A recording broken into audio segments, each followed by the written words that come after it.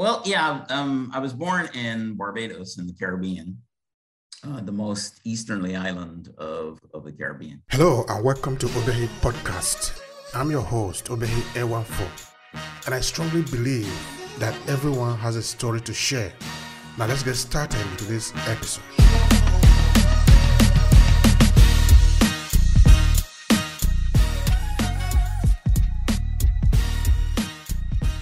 I did high school, elementary school, high school, and up to sixth form in Barbados. Then I went to the US to go to university. Spent most of all my university years at Lehigh University in Bethlehem, Pennsylvania, where I did two bachelor's degrees in English and history, master's in English literature, and a PhD in English literature.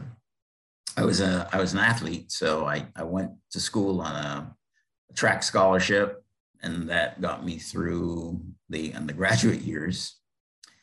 Left Lehigh in 80, I guess it was 1980 roughly. I finished the degree in 81, but I think I left in 80. I didn't have to be on campus anymore.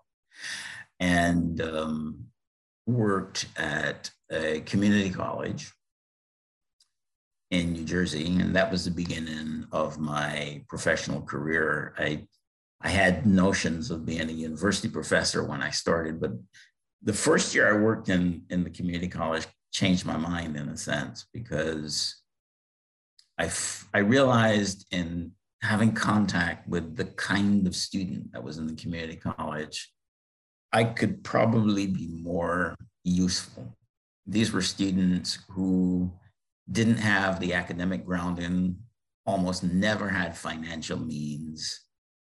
And that year was a one-off year while I was finishing the dissertation. I was supposed to finish the dissertation and then head off to a university. But that year, I realized that there were so many students out there who needed, I guess, someone really to pay attention. These were smart kids who just never had opportunities. And you knew that if they got those opportunities, there was a chance of bettering their lives. And that one year that was supposed to be an experimental year while I finished, I was going to get a check basically while I was finishing up my dissertation, ended up being my career. So I stayed in community colleges after that. Ended up being the vice chancellor for two systems in Connecticut and Minnesota. And then I was president of three colleges.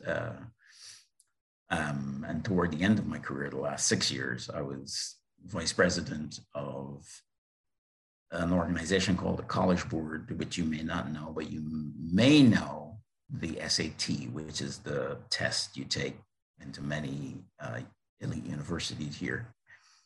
So I was vice president of that company for the last 6 years of my career. I've been retired since 2013 and basically writing full time since then. So that brings you up to date. Thank you so much for that. That's really interesting. So now, what do you spend your time on? What can you say is your main area of concentration right now? And that, of course, we are going to be spending our time on. Right. Today, I would say that most of my energy is in writing. I always had an interest in fiction and creating fiction as a kid. In fact, my best friend, Charles, tells the joke that when we were about 13 or 14, I tried at that time to write a Western novel, having never even gone to New York, furthermore the West. But so I always had this interest in writing. And during the stresses of the presidential years, when I was actually running large organizations, I found, and you may be familiar with this, you get up at 2 o'clock in the morning, you can't get back to sleep, and you toss, and then by the time you need to go to work, you're already tired. So what I started doing was, when I felt that, I'd actually get up and write for 2 hours, and it'd make me tired, and I'd actually go back to sleep fairly easily. that's where the writing, the second phase of the writing began as a relief really from the presidency. And as is the case with many people, you send the things out to friends and they are always laudatory, you're great, you're wonderful. And why don't you publish? Well, I never did. I started this in '96 when I was president of Philadelphia. And I didn't publish a book until 2009. And by then I had actually written 7 manuscripts. I had 7 manuscripts sitting around before I actually published anything, because I never had any intention of publishing. So then in 2009, I published my first book. There was a decent response to it. So I ended up basically becoming a writer at that point. And it took another 4 years for me to shift to it on a full-time basis. But I would say about 2009, I started thinking about being a full-time writer, and then actually committed to it in 2013. So that takes up all my time. I'm either creating a new book, editing a book, or something. That's so interesting. Now, you've written out of several manuscripts, and you didn't publish one at a time until 2019. What was holding you back? 2009 was the first. Sorry, 2009. Yeah, 2009. So what was holding you back? What were you waiting for? Well, my energies were not there. Remember, I was writing as a relief from something else that was more stressful, which is when I started writing in '96, I think I was the president of Philadelphia. It was an institution with 47,000 students. And a pretty significant budget. So a lot of my time was taken up dealing with the issues that normally accumulate around running large organizations, and the politics of it, and union stuff, all that kind of thing. So the writing at that point was a relief from something else. Publishing meant taking on a different kind of pressure, because then you have to worry about not simply getting the book published, finding an agent, but then if the book comes out, you've got to market the book, which takes up time, energy, and it needs your attention. I didn't have any of those things. So what I did was I continued to write as a release from the presidency. But then by the time I decided that I could publish, I had all these manuscripts sitting there. All right. So what do you write about? Because now you have written out to 7 books 7 manuscripts before you could publish the first one in 2009. Right. But I'm trying to understand, what were you writing about all this while? Right. I think when I started, like most people, you look to a tradition. And Barbados has a number of significant novelists. Unfortunately, the two most significant died between last year, and the most prominent one died June 4th this year. But you do tend to model yourself on the people that you admired. So a lot of my early work tended to be reflective of George Lamin's work. George Lamin was also, by the way, 1/3 of my dissertation. I wrote my dissertation on Lamin, V.S. Naipaul from Trinidad, and Chinua Achebe from Nigeria. And so most of my work tended to look at Barbadian society early on. So the first novel, Four Saints and an Angel, started with the idea that I would try to chronicle a more modern version of what George Lamin had done. He was much older.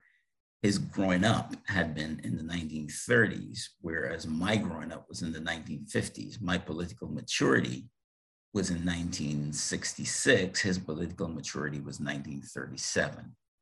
And I wanted to write a novel that would reflect the differences in that, both in the span of that time or different sensibilities with respect to how we viewed politics and so on. So my first novel not the first novel written, but my first novel published, was Four Saints and an Angel. And that looked at modern Barbadian society. I tended to do something that Lamin, by and large, didn't, maybe because he couldn't do, and that is to look at the upper middle class, whereas his novel tended to look at the working class. And my novel examined the people who had been successful since independence, which came in 1966. And I would say that's sort of the beginning point of my political consciousness. Whereas for him, 1937, which were the labor riots that then gave rise to Black political parties in the country, would have been the beginning of his sensibility with respect to politics. So I wanted to write a novel that was shaped slightly differently from, well, maybe very differently from his, that it tended to look at the same racial segment of the population, but in terms of social status, significantly different. They were now in control. And in a sense, I wanted to look at their behaviors to see whether those behaviors were significantly different from the Black people that he talked about, who were at that time then the recipients of social force and pressure and so on. So that was the first one. The second novel published also looked at Barbados to a certain extent, but the Caribbean more generally. And that one was called A Death in Panama. Now, the Panama experience is hugely significant. I'm sure you've heard of it. Is that related to the so-called the Panama Paper? No, that's a very modern thing.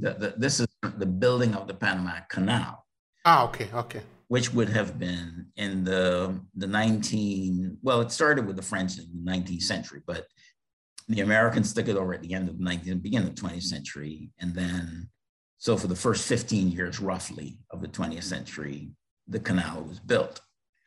The Americans initially wanted to use Chinese labor because they'd used Chinese labor in the 19th century to build the railroads out west.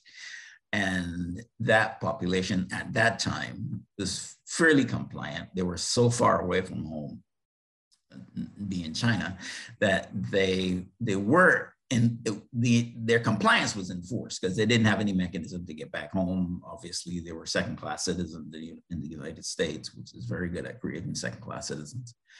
And so the intention was to use them. But then when they realized that Panama was a hotbed of malaria and yellow fever, the assumption, incorrect, was made that people who lived in the tropics, therefore West Indians who weren't that far away from Venezuela, would be a better workforce because they would be more resistant to the tropical diseases. Now that proved to be not true. It's just like in modern times, the assumption that doctors still make about Black people having higher tolerance for pain. So that in America, statistically, Black people get fewer painkillers than white people because the assumption of many doctors is that Black people have a higher tolerance for pain. The same assumptions were there 100 years ago when the canal was being built, but in this case, it was a belief that they had a higher resistance to tropical diseases. This wasn't true, but that didn't stop the Caribbean folk from moving to Panama in huge numbers. And the reason for that, of course, was the contrast between the abject poverty of the islands at that point and the relative prosperity of a much better salary from an American establishment. So a lot of people went at that time. They died in huge numbers because of malaria, because of yellow fever, because of ignorance about explosives. And remember, I don't know how much you know about the Panama Canal, but essentially what they were trying to do was to cut a mountain in half to join the Pacific and the Atlantic Oceans. That proved... That was a huge work. Oh, man. It proved impossible. So they ended up with what they have today, which is a lock system that instead of literally at sea level having the Atlantic join the Pacific, which turned out to be a good thing, by the way, because we subsequently discovered that the bacteria in the two oceans are very different. So had they joined them, they probably would have been destructive to the sea life if the two oceans had joined, but that's another story.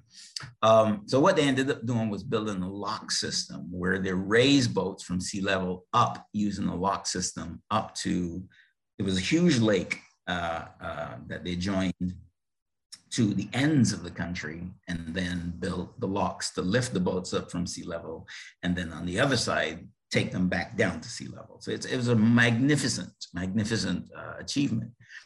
And, but the West Indian part of that was particularly interesting because these people in huge numbers, I think something like on the order of 25% of the males in Barbados left Barbados to go to Panama.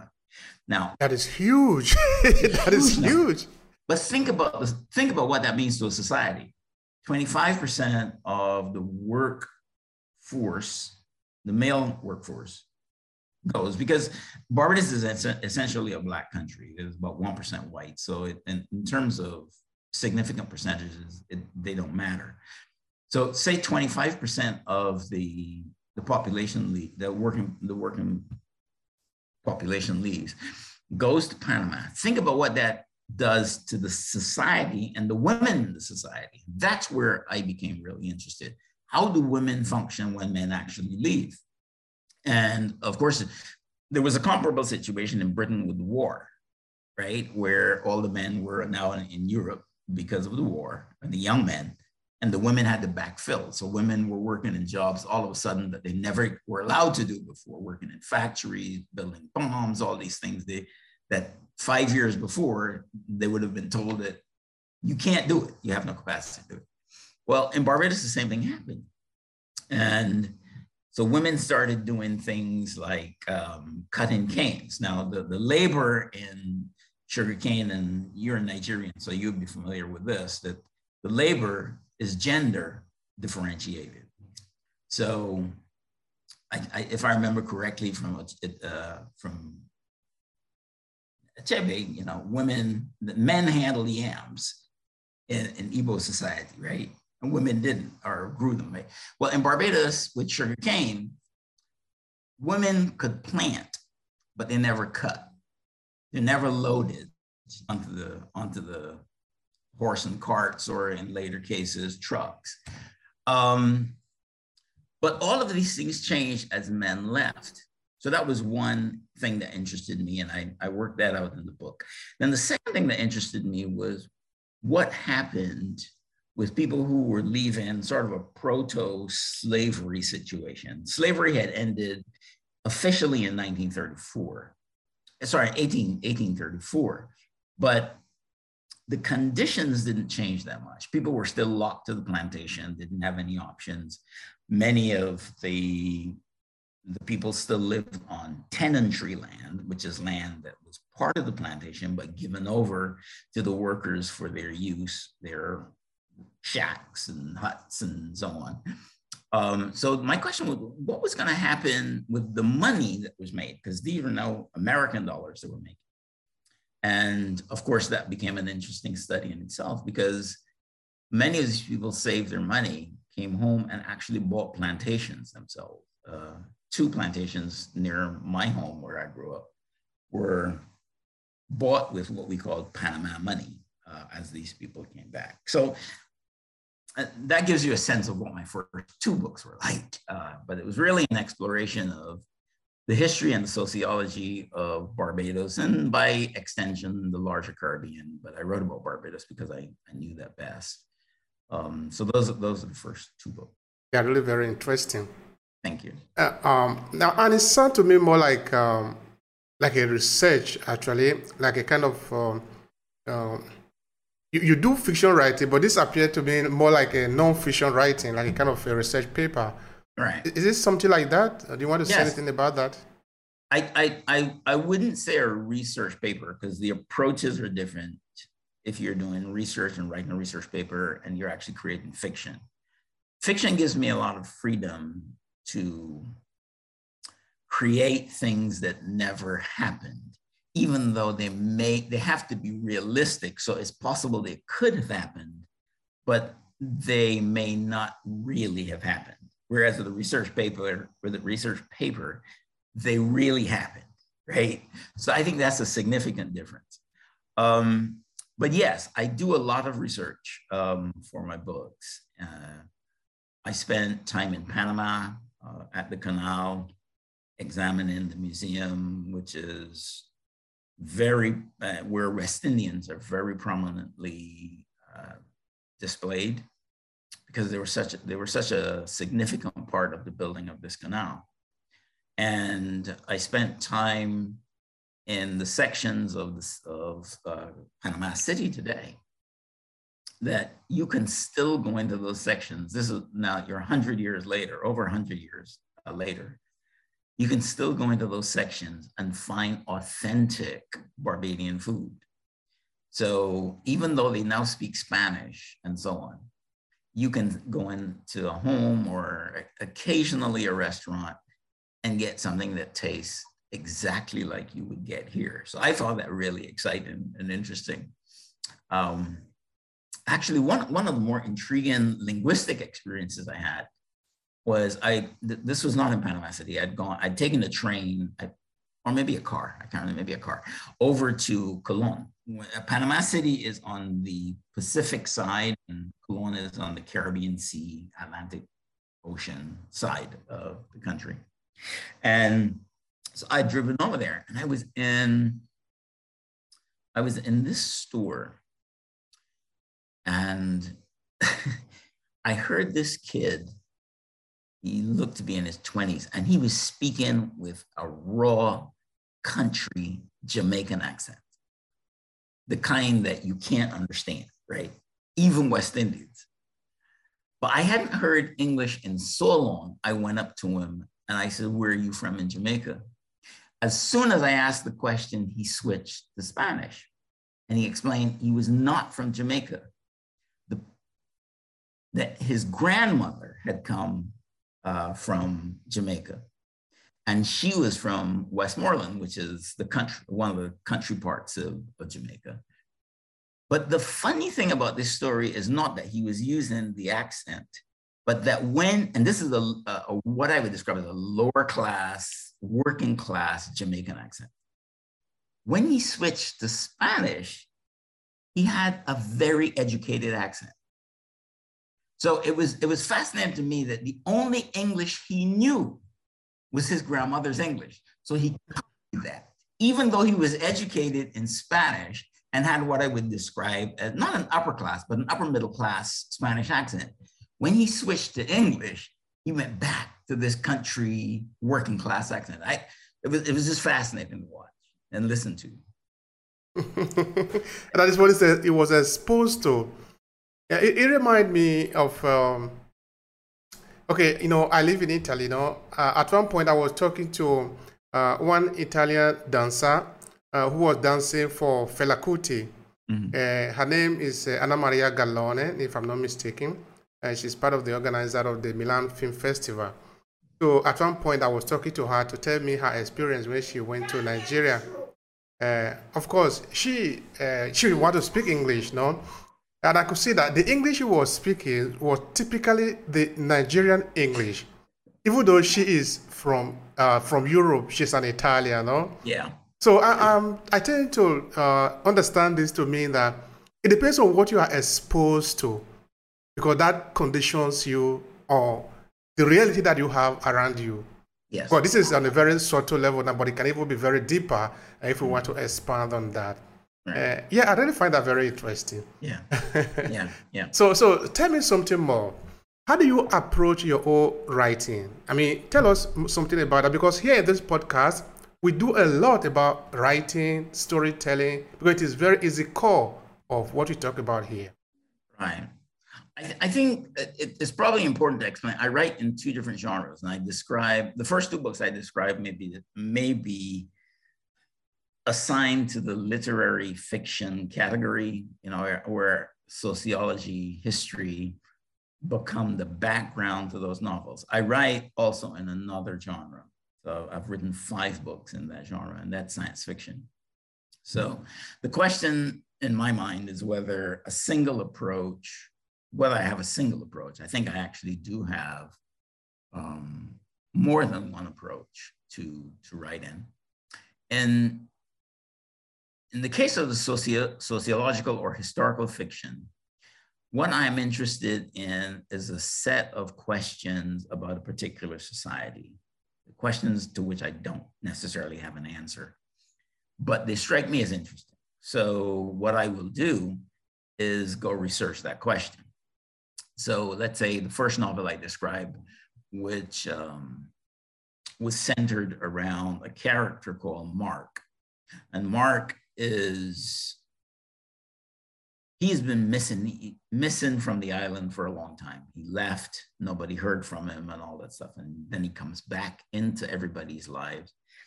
And he is not what I would describe as a straightforward human being. He's obviously had a life that's been complex and secretive. And it turns out that he was something like a mercenary for a long time. So he's fought in different wars in Latin America and Africa and so on. But this is not known.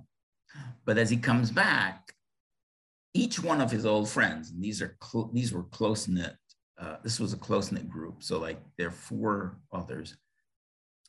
Each one of the people at home, all of whom are now quite successful, with the exception of Anis, who is also in the middle class, but she's a struggling artist. So she's what you might describe as economically not successful, but sociologically she is, because she fits in that artist class, right? But they all had different relationships, personal relationships. There's the group relationship, and then there are these individual personal relationships that may not be as well known to the full group. And each one of them tries to play out those relationships with him again, and it creates all kinds of problems for the group, particularly when they begin to realize that Mark, being there, has a political motive as well. So then the individual people in the group are playing out 3 sets of relationships.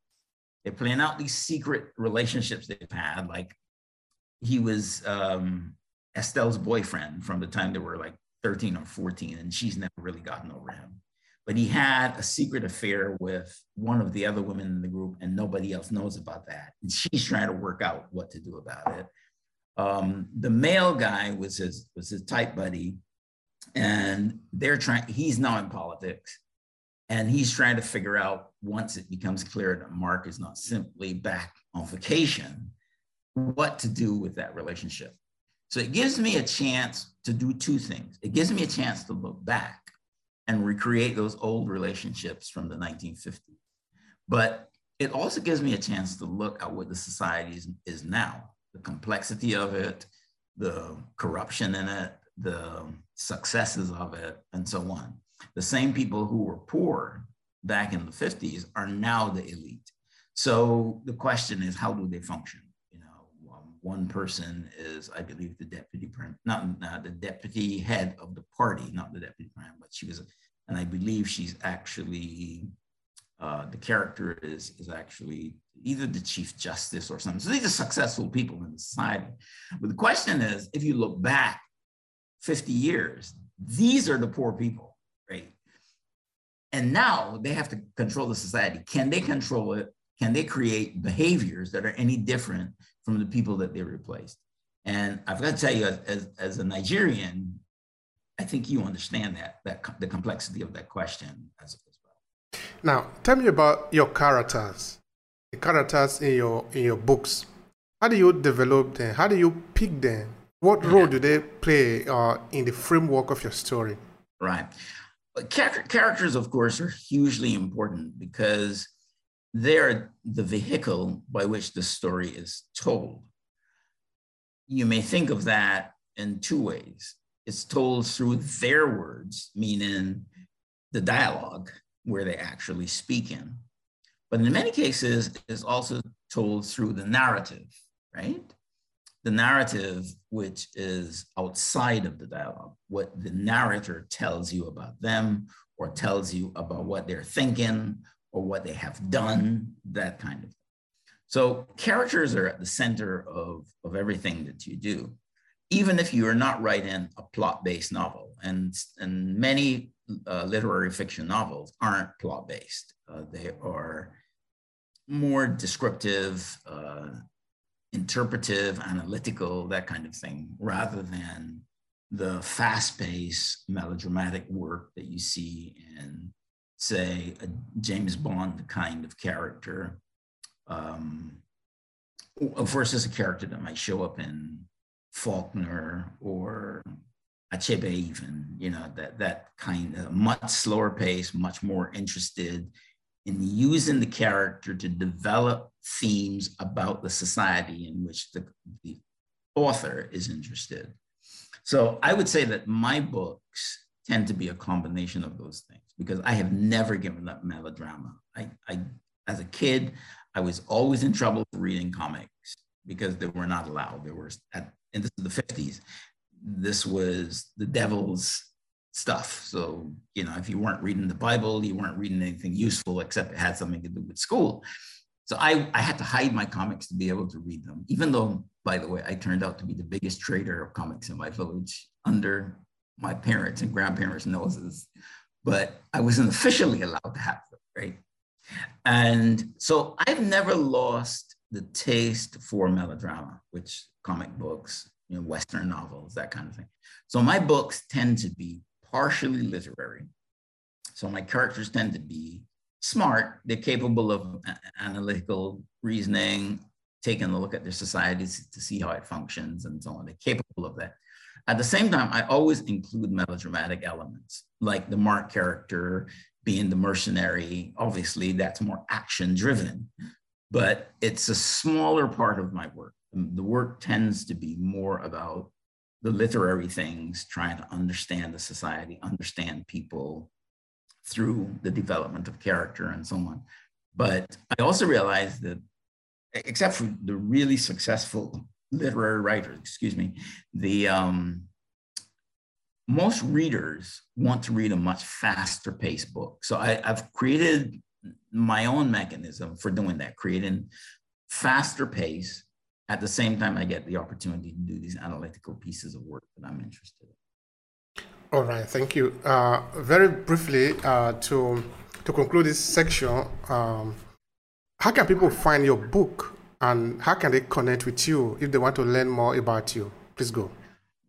All my books are on Amazon, and they're in e-format as well as hard copy and soft copy.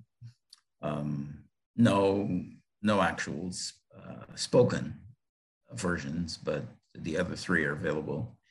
I can be connected. You can connect with me through my email, which is rawilliams2007@yahoo.com. So that's rawilliams, WILLIAMS 2007@yahoo.com.